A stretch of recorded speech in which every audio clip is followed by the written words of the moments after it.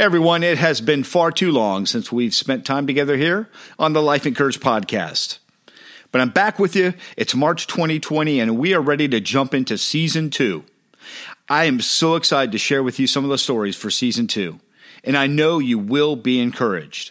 So put your seatbelt on and let's get after it. Welcome to the Life Encouraged podcast, where we talk to real people who've overcome real-life failures and adversities. Their stories will motivate, inspire, and encourage you. And now, your host, Dave Avery.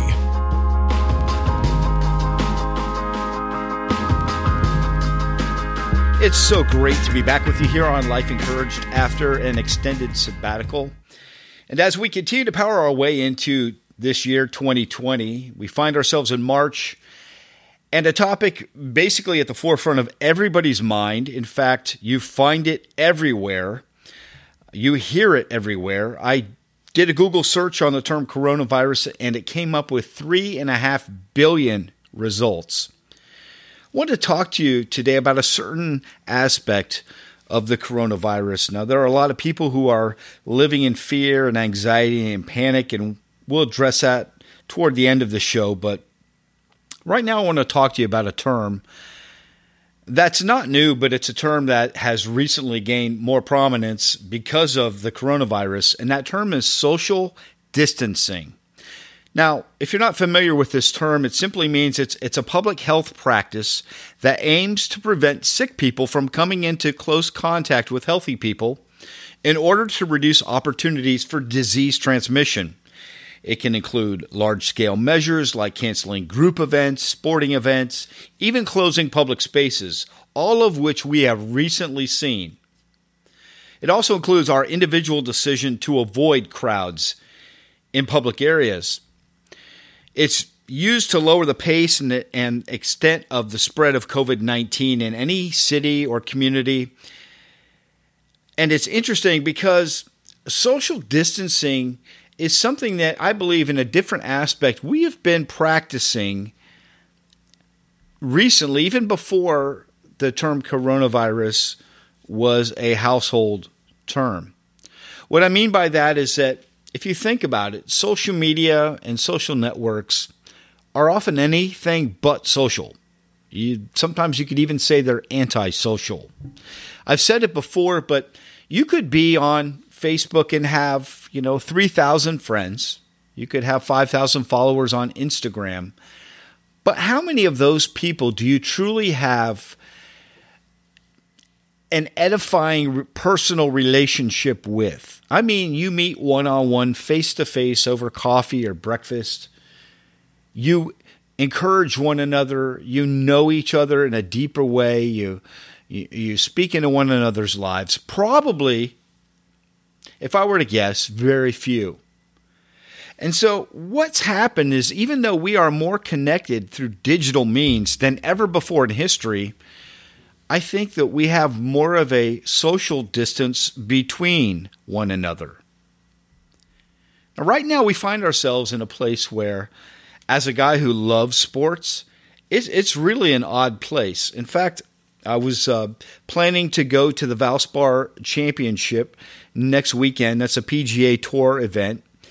And the PGA Tour just canceled this weekend's Players' Championship as well as the next 3 events because of the coronavirus outbreak and public health fears and concerns for their players.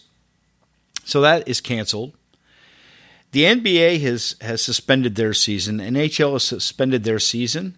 The NCAA men's basketball tournament, March Madness, has been canceled for the first time since 1939. All major sporting events have been canceled or suspended. Concerts, conferences, different mass gatherings have been canceled because of concerns with coronavirus. So where do we find ourselves now? We find ourselves in a place, many of us, where we don't have events that we normally participate in, sporting events that we attend, different things we watch on TV. And many of us are being told that we are quarantined Now, I'm not quarantined. I live in Florida, but I have not been quarantined. I don't have any health issues at the moment, but many have been quarantined or self-quarantined for 14 days. Elderly folks, many of whom we have here in Florida, have been told to stay indoors for their own health safety, not to go out into public. Very wise counsel. But what do we do now with the time that we have and the place that we find ourselves where we're to avoid contact with mass groups of people? Well, I want to encourage you today with some ideas, because I think that as we are told to socially distance ourselves, we can actually flip the script and reduce the distance that we have between ourselves and those people who are close to us in our circle of influence. Now, I'm talking about family members, I'm talking about close friends that you have deep relationship with, but maybe because of the distraction. There are people now that have to work at home. They can't actually go into their workplace. Because of the different distractions or the busyness of life, you find yourself in a place where, man, there are friends or people that I really care about that I haven't spent time with. And I want to encourage you now to take some time to spend with those people that you truly care about. Now, of the 5,000, 3,000 followers, friends that you have on social media networks, many of those people perhaps are acquaintance in name only. Maybe some you've never met face-to-face before. I'm talking, though, about those people in your circle of influence that you really, truly enjoy spending time with. Spend some time with those people. Make some memories with those people.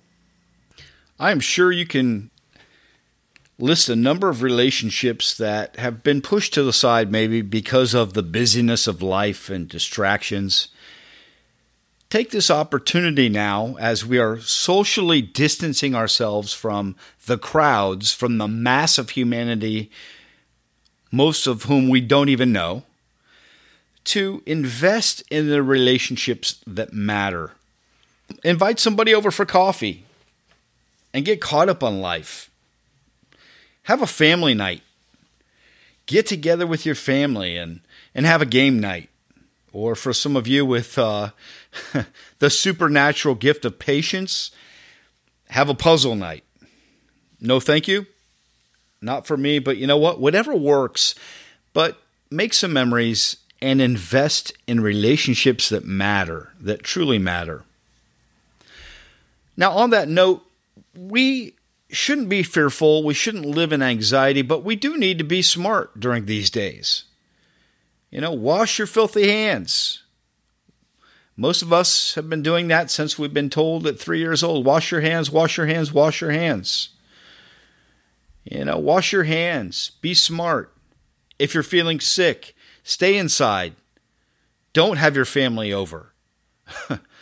But be wise and take advantage of these times where we don't have distractions. And I call them distractions because oftentimes that's what it simply is sports, the distractions of sports and different things that we often put our time into and really don't get anything in return for.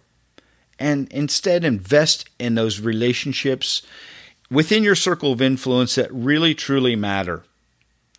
I'll even suggest this. Go to your neighbor down the street, your elderly neighbor, who maybe is living in fear because they've been told if you're such and such an age, don't go out. And maybe go down the street and say, hey, is there anything I can get for you from the store? I'm concerned about your health, and maybe you're a little fearful.